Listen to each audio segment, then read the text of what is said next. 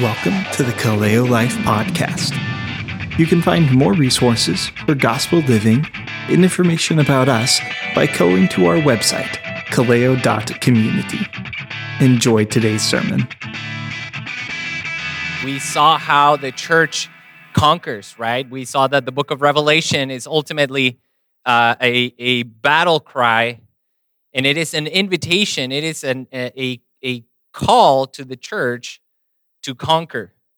And we saw that the church conquers the dragon. The church conquers by bearing witness to Christ. The church conquers by the blood of the Lamb. The church conquers by obedience to God's commandments. And we also saw that the church conquers by being martyred, just like her Lord.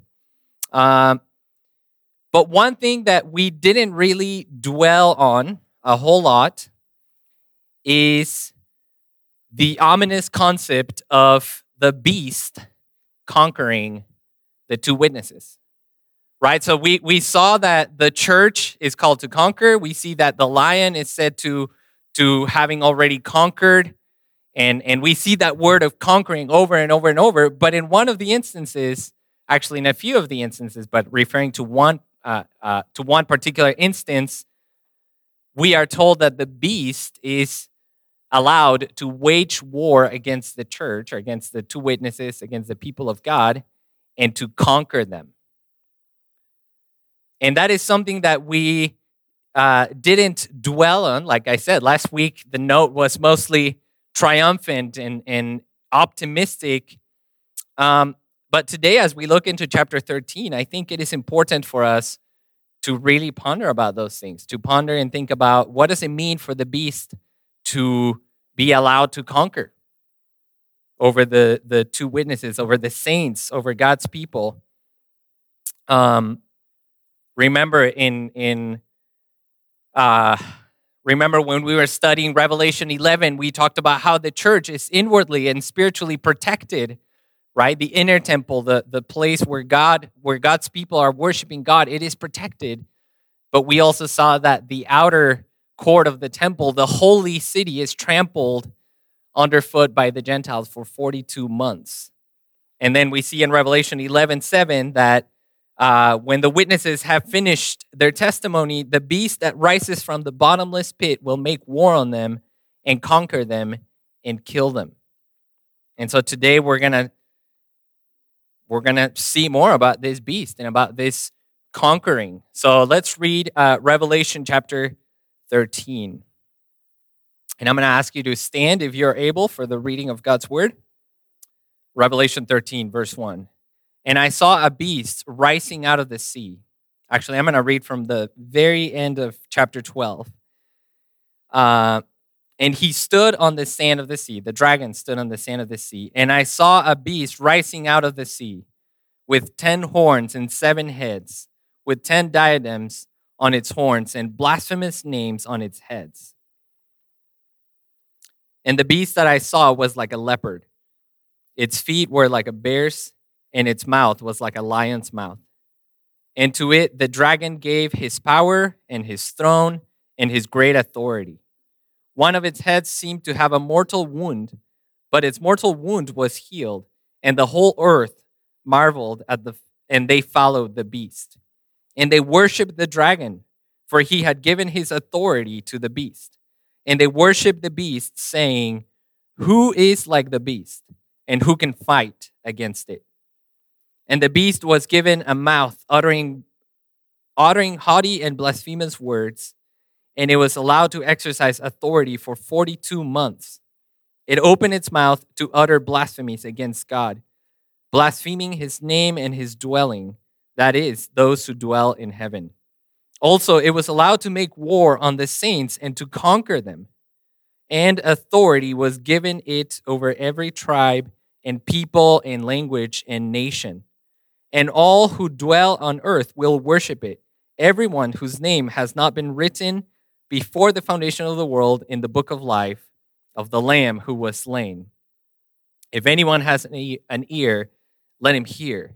If anyone is to be taken captive, to captivity he goes. If anyone is to be slain with the sword, with the sword must he be slain. Here is a call for the endurance and faith of the saints. Then I saw another beast rising out of the earth. It had 2 horns like a lamb, and it spoke like a dragon. It exercises all the authority of the first beast in its presence, and makes the earth and its inhabitants worship the first beast, whose mortal wound was healed. It performs great signs, even making fire come down from heaven to earth in front of people. And by the signs that it is allowed to work in the presence of the beast, it deceives those who dwell on earth, telling them to make an image for the beast that was wounded by the sword and yet lived. And it was allowed to give breath to the image of the beast, so that the image of the beast might even speak and might cause those who would not worship the image of the beast to be slain. Also, it causes all, both small and great, both rich and poor, both free and slave, to be marked on the right hand or the forehead, so that no one can buy or sell unless he has the mark, that is, the name of the beast or the number of its name. This calls for wisdom. Let the one who has understanding calculate the number of the beast, for it is the number of a man, and his number is 666 or 666. This is the word of God. You may be seated. So remember that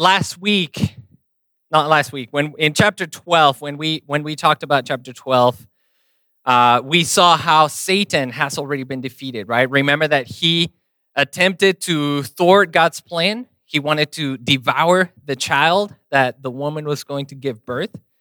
And that child is Jesus. But remember that Jesus was taken up, and even though the dragon killed Jesus on the cross, remember that was actually the way that Jesus conquered the dragon, the serpent. That was the way that Jesus triumphed over the serpent. And then Jesus ascended into heaven.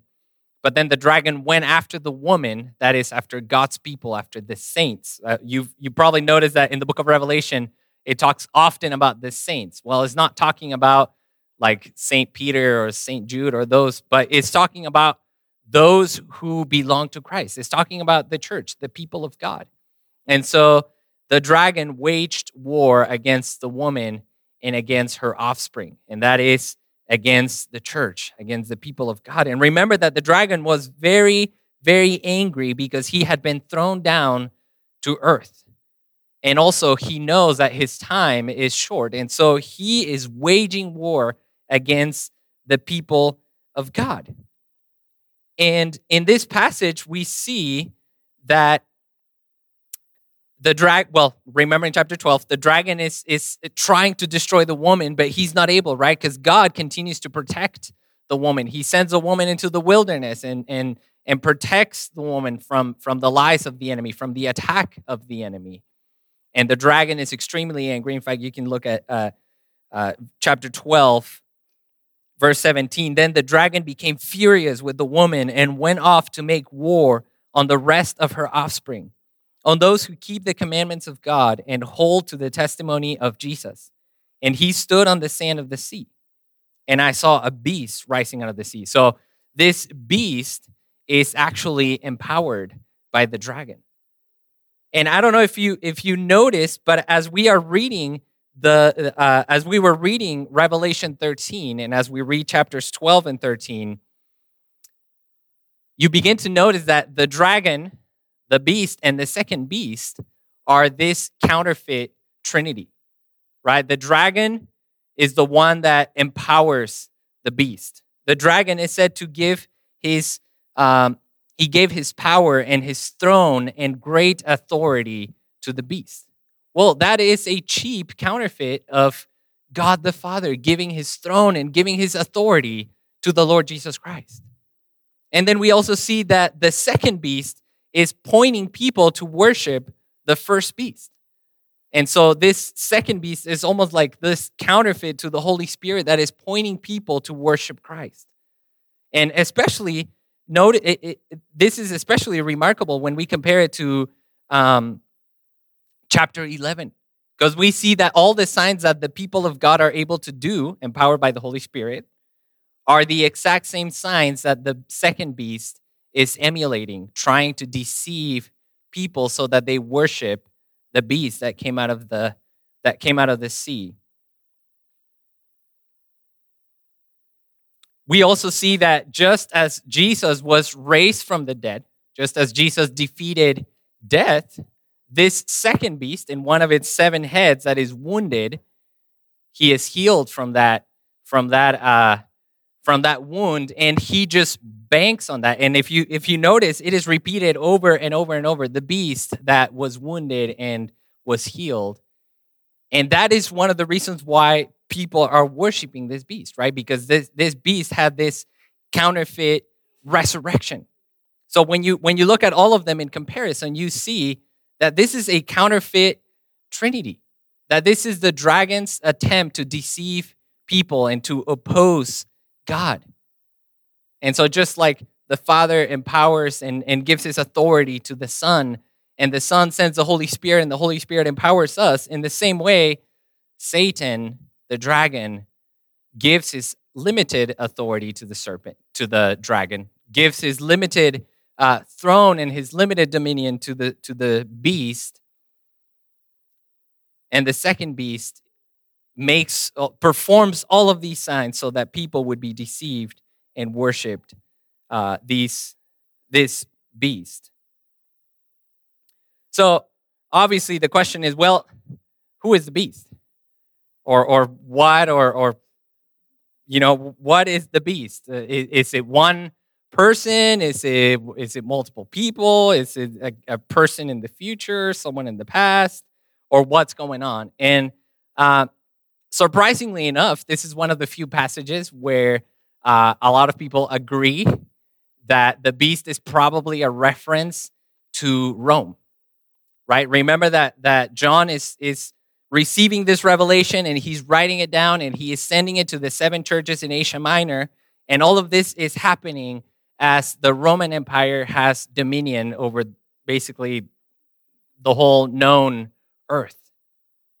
And so the beast is probably representative of Rome. Also, if you are familiar with the book of Daniel and the prophecy of the book of Daniel, it talks about 4 beasts, and the last beast is very similar to this beast, and the last beast is supposed to be Rome.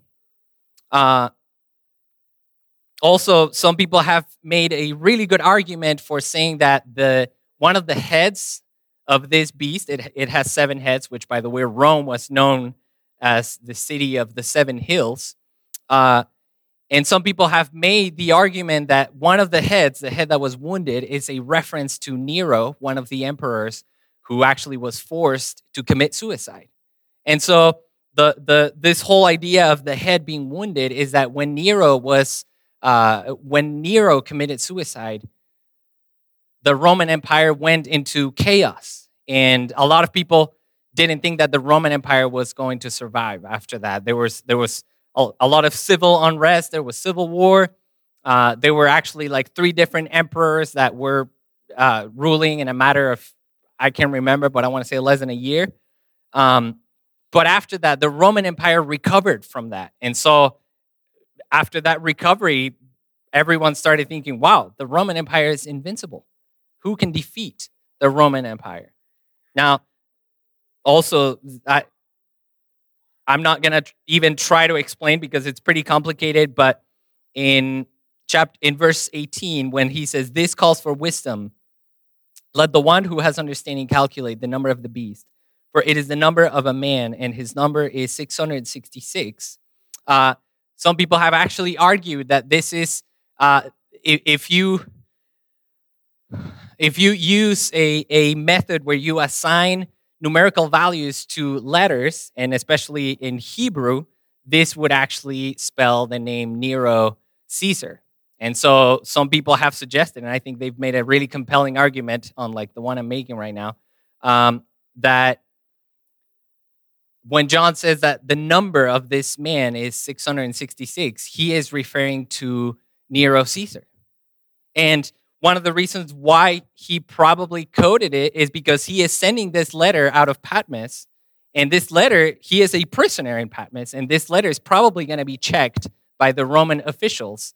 And it would not go very well for him if he were to say, this beast is the current emperor of the Roman Empire. And so he probably had to write it in code, a code that it would be understandable for the general, for his general audience. For us, is like, where do you get, Nero Caesar from 666? And I can direct you to some material that deals with that in more detail. But it is not very unlikely. In fact, like I said, some people have made a really good argument that he is probably referring to Nero Caesar, who was the emperor at the time. So in one sense, this beast is Rome, right? Paul, remember, this letter was written to the 7 churches. The 7 churches are under the oppression of the Roman Empire. They are suffering persecution. They are forced to burn incense to Caesar. They are forced to worship Caesar. And if they do not worship Caesar, then a lot of them are not able to buy or sell or trade or do basically anything for survival.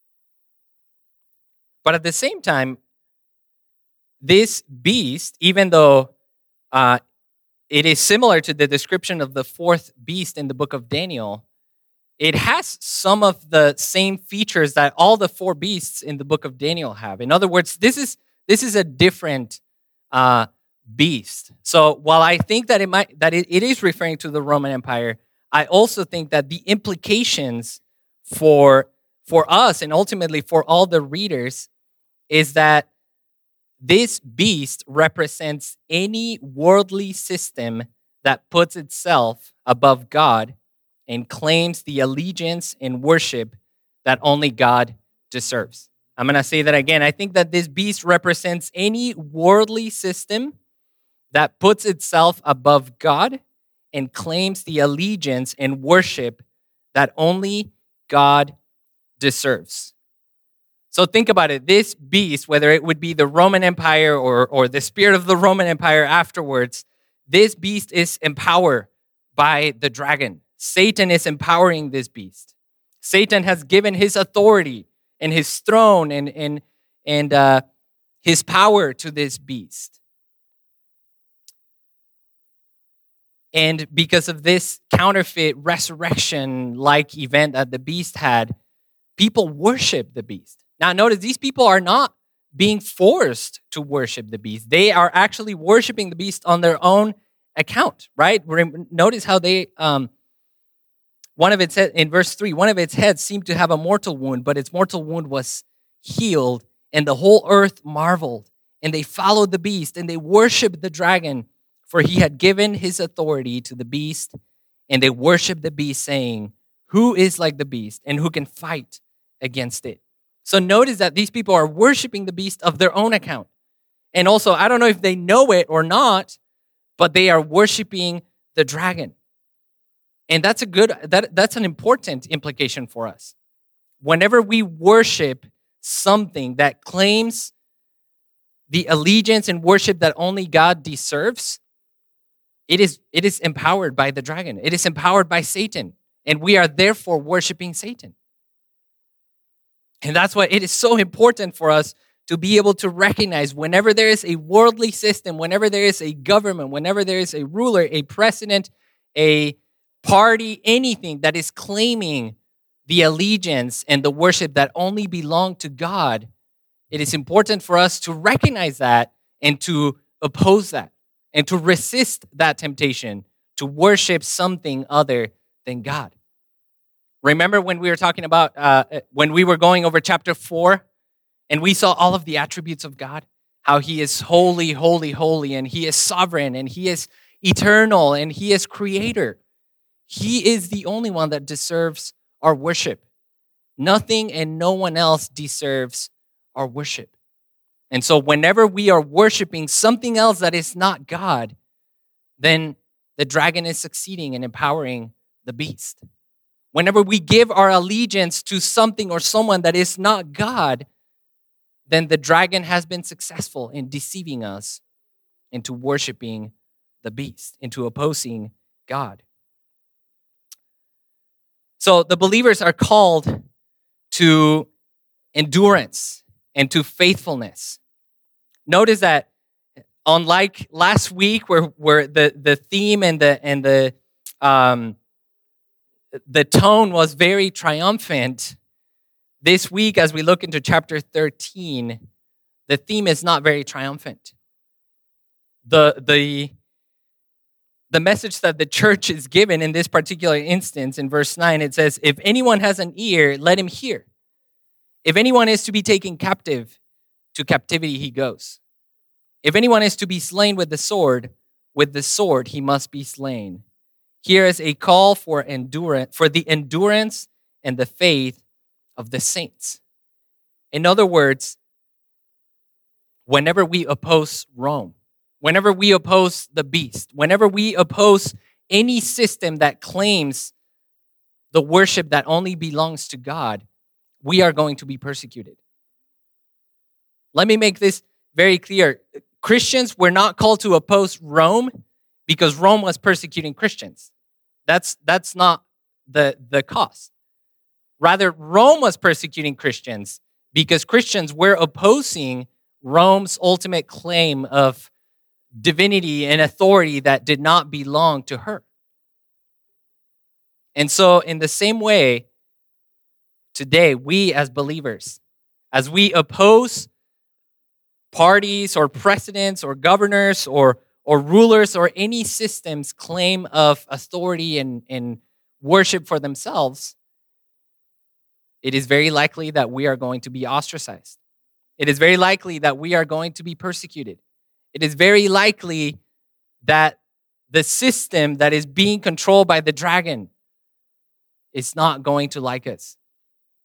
We as believers are called to resist. Remember, the book of Revelation is a call to conquer. And one of the ways that we conquer is by resisting the spirit of Rome, resisting any attempt for Rome to claim the authority and the power that only belong to God. One of the ways that we conquer is by our endurance and our faithfulness. And we really need endurance because even though Christ is already seated at the right hand of God, even though he is already reigning and ruling in heaven, God's heavenly kingdom has not yet come here to earth. I mean, we see a foretaste of that kingdom in the church. And he is sovereign over everything. But still, God's kingdom has not been fully consummated. It has not come here fully to earth. And that's why we need endurance. That's why we need patience. Because for these 42 months, and I believe that this is not a literal 42 months, for these 42 months that the witnesses are given authority to prophesy are the same 42 months that the beast is given authority to rule. And so we have these two clashing kingdoms, right? We have the kingdom of God. We have the witnesses, the people of God with the authority of Christ, bearing witness and prophesying and bringing signs and proclaiming the truth of the gospel. But we have, on the other hand, we have the beast who has also received this counterfeit power and this counterfeit authority and is seated on this counterfeit throne. And we see the second beast that can perform all of the same signs that the witnesses can perform. And so we have these two kingdoms that are battling each other. And because we are caught in the middle of that, we need to have endurance. We need to seek God for his endurance. We need to be filled with the Spirit so that we can endure. Right now, even though we are seeing what it looks like for government to claim authority that does not belong to it, to claim worship that does not belong to it, honestly, I still think that we have it really easy. I know I've said that a few times in the past, and I don't know how much longer I'm going to keep saying that, but I think that we still have it really easy. I think of believers in other countries. I think of believers in other eras. I think of believers under communism. I think of believers under Nazi rule. I think of the believers that were persecuted by the Roman Empire, the believers that were used as human torches to light the dinners that the emperor would have. And that's why there's a call for endurance. And again, I'm not trying to diminish any of the persecution or rejection or spiritual battles that we're going through. But I do think that we need to realize that the exhortation for the church here is, if anyone is to be taken captive, to captivity he goes. It's not saying if you're going to be captive, don't worry. Nothing, eventually God is going to rescue you and you're not going to go into captivity. No, it's saying if anyone goes into captivity he goes. If anyone is killed by the sword he is killed. He must be slain. And that's why we need endurance. And that's why we need faithfulness to Christ. Remember the messages to the 7 churches at the beginning of the book. Endurance and faithfulness are some of the 2 things that are mentioned the most. And those churches that we were being patient, those churches that were being faithful to Christ, they receive a commendation from Christ.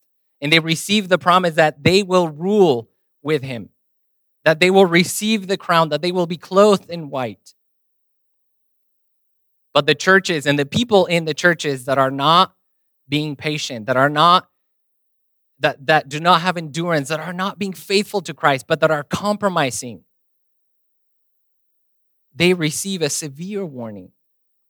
They say when Jesus comes and battles with the sword that comes out of his mouth, they will be counted with his enemies. And that's why the call for us is a call for endurance and faithfulness to Christ. Brothers and sisters, let us be faithful to Christ. It might get to a point where if we want to be accepted by our friends, if we want to be accepted by our family, we might have the temptation to compromise. It might get to a point where if we want to live normal life in this world, in this country, we might be tempted to compromise our faith with Christ. But let us never compromise our faith. Let us continue to be faithful to Christ, no matter what it takes, no matter where we go, no matter what the consequence is.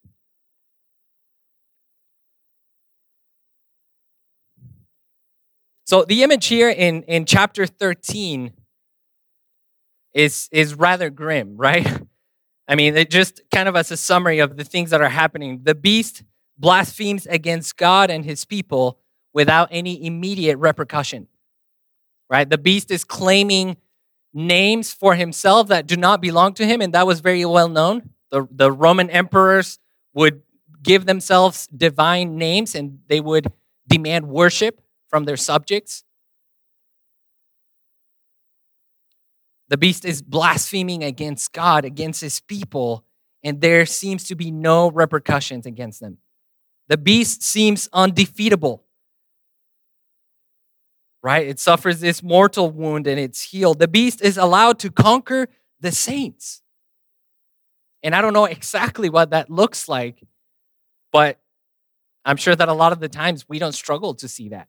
We don't struggle to see how the beast has had some victories over the church. The beast is allowed to exercise authority over every tribe and people in language and nation. This is the same formula that has been used about God's authority and God's rule. And now the beast is, again, with its counterfeit authority, is claiming the allegiance of all of these people. The beast receives the worship that people ought to give to God. That particular phrase, "who is like the beast," is actually it's actually taken from Isaiah 40:25 and Exodus 15:11. And in those 2 passages, it is talking about God. Who is like our God? And so again, the beast is claiming the worship that belongs only to God. The saints are taken captive and they are killed. The second beast can perform signs just like the witnesses. The second beast is able to deceive everyone except for those who have the seal of God, except for those who are written in the book of life. The beast and the second beast, they have the power to put to death those who do not worship the image of the beast. They have total control of social life.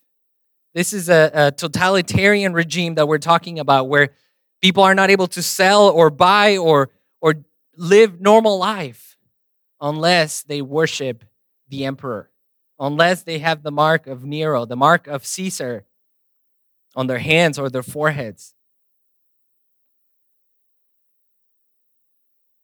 And so the question of verse 4 seems very poignant and pertinent. Who is like the beast and who can fight against it? And I think the question is left open intentionally. And I think that we do good to ponder a little bit about that and say, okay, who can fight against the beast? And of course, we already know the answer, but let's think about it for a moment. Doesn't it feel like that's often? When we see the sinfulness of this world, when we see how rulers and governors and dictators have claimed authority that does not belong to them, when we see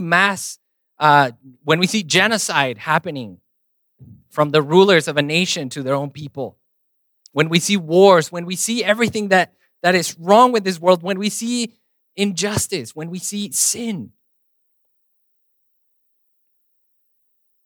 I think that the question is, who can fight against the beast? Who can fight against this beast that has been given this limited authority and that has been granted to conquer the saints? Well, the answer is in chapter 14. And to those that were listening to this letter as it was being read to them, they got the answer right away. Who can defeat the beast?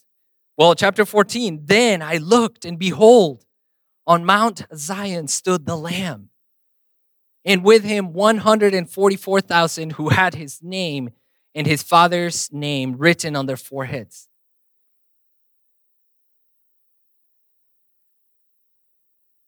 And even though we know the answer to that question,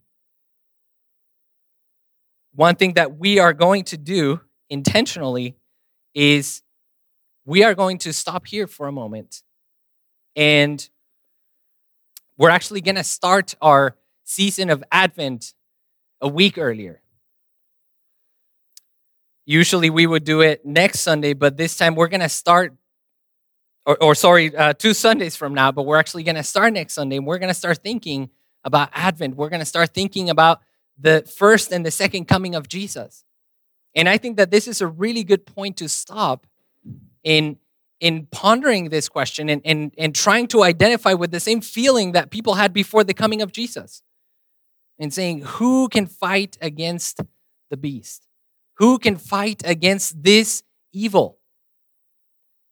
Who can fight against the dragon and the beast that he has empowered? And just as hopeless as the people before Jesus' first coming felt, we don't feel like them because we know that Jesus already came once. And we know that he already defeated the dragon. We know that he already died on the cross. But we are still expectant and hopeful for his second coming.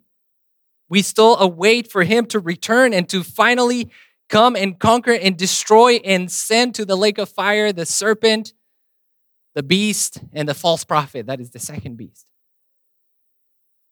And so I think that with that in mind, we should go into the Advent season.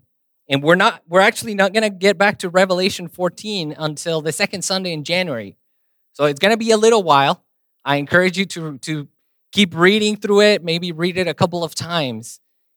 And again, we know the answer. We know that Jesus, we know that the Lamb who was slain, who is at Mount Zion, he is coming and he is going to defeat the beast.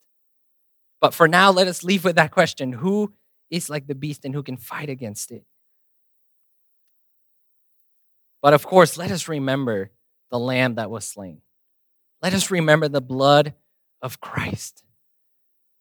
And that's what we're going to do now as we celebrate communion. We are going to remember the blood of Jesus.